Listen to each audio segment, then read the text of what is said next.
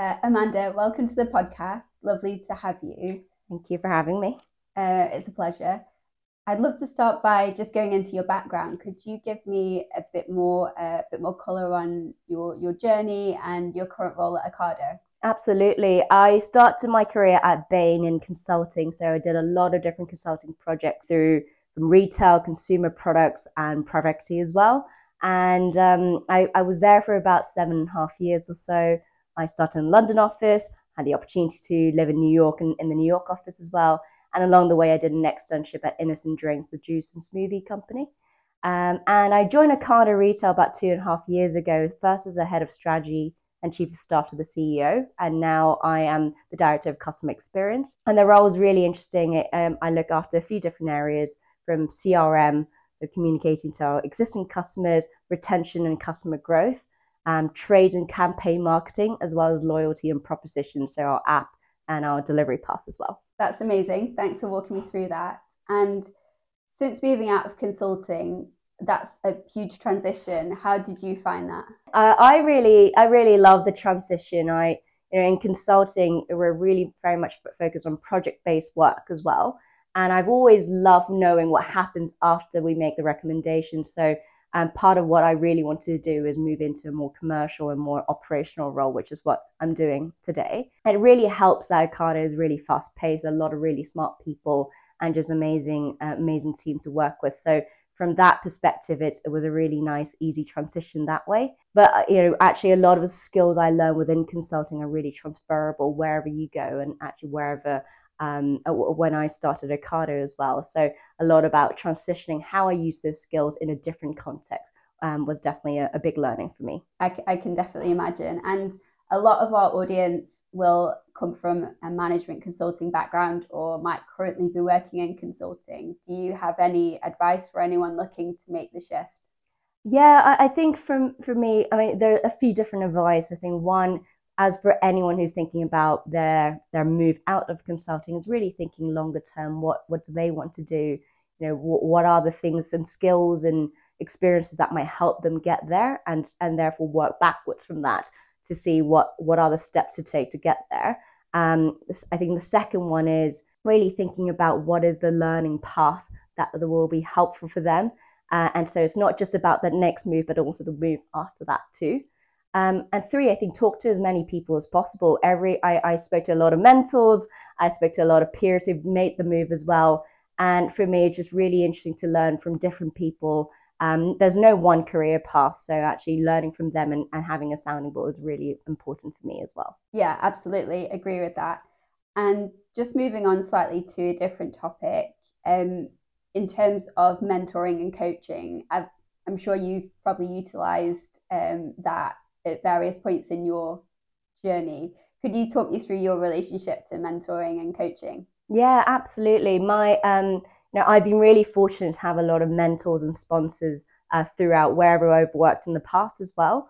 And there's sort of more formal mentors within Bain, for example, where they're champions for my career development, my longer term progression, but also my development plan as well. So that's been incredibly helpful to have someone who's done it before help guide me and steer my thinking around that. But also some of the informal mentors, people I've worked with, people I just get on well with, who might have done something slightly different. Just really helpful to have that sounding board of what to think about my longer term career path, but also take some perspective from the day to day as well, and really look at the bigger picture. So that's those are some of the really important relationships I've had within my career, and I try to give that back a little bit as well with some of my mentees, both at Bain and at Ocado as well, and try and help steer their thinking around their career path, their development, and help them kind of lift up and thinking about their bigger picture as well. Cool. No, that's really interesting. Thanks. And just moving on to a slightly different topic that seems to be everywhere at the moment, artificial intelligence. What is your perspective on that, and how it will evolve in your space? I mean, AI is definitely the hot topic at the moment, and I mean, it's worth saying that AI has been around for a really long time, and Ocado, for example, has been using AI for decades now, and probably one of the reasons it's a pioneer within the online grocery space. of course, the last few months or so, generative AI has been the big hot topic. And I think it's a really exciting time to explore that.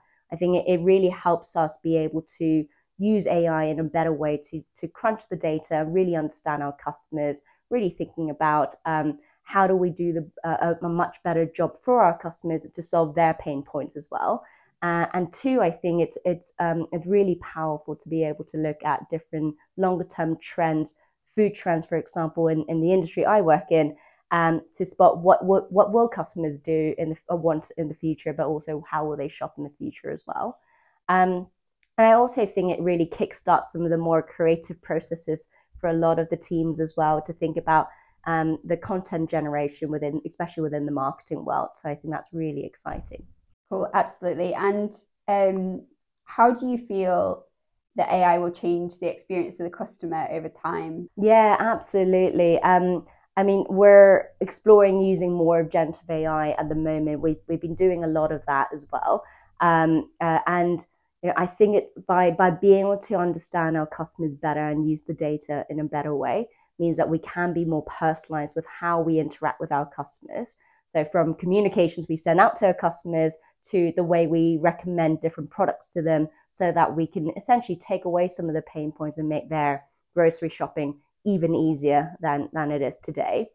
So that personalization piece is really, really key, but also making it more relevant for them. So really thinking about how they shop and making it more relevant to that person, which might be different to how you shop as well. So I think that's really amazing in terms of what generative AI could do. I think the other side of it is also bring some interesting content, something that is quite more stands out and more distinctive to the customers, so that we can really try to capture their attention as well.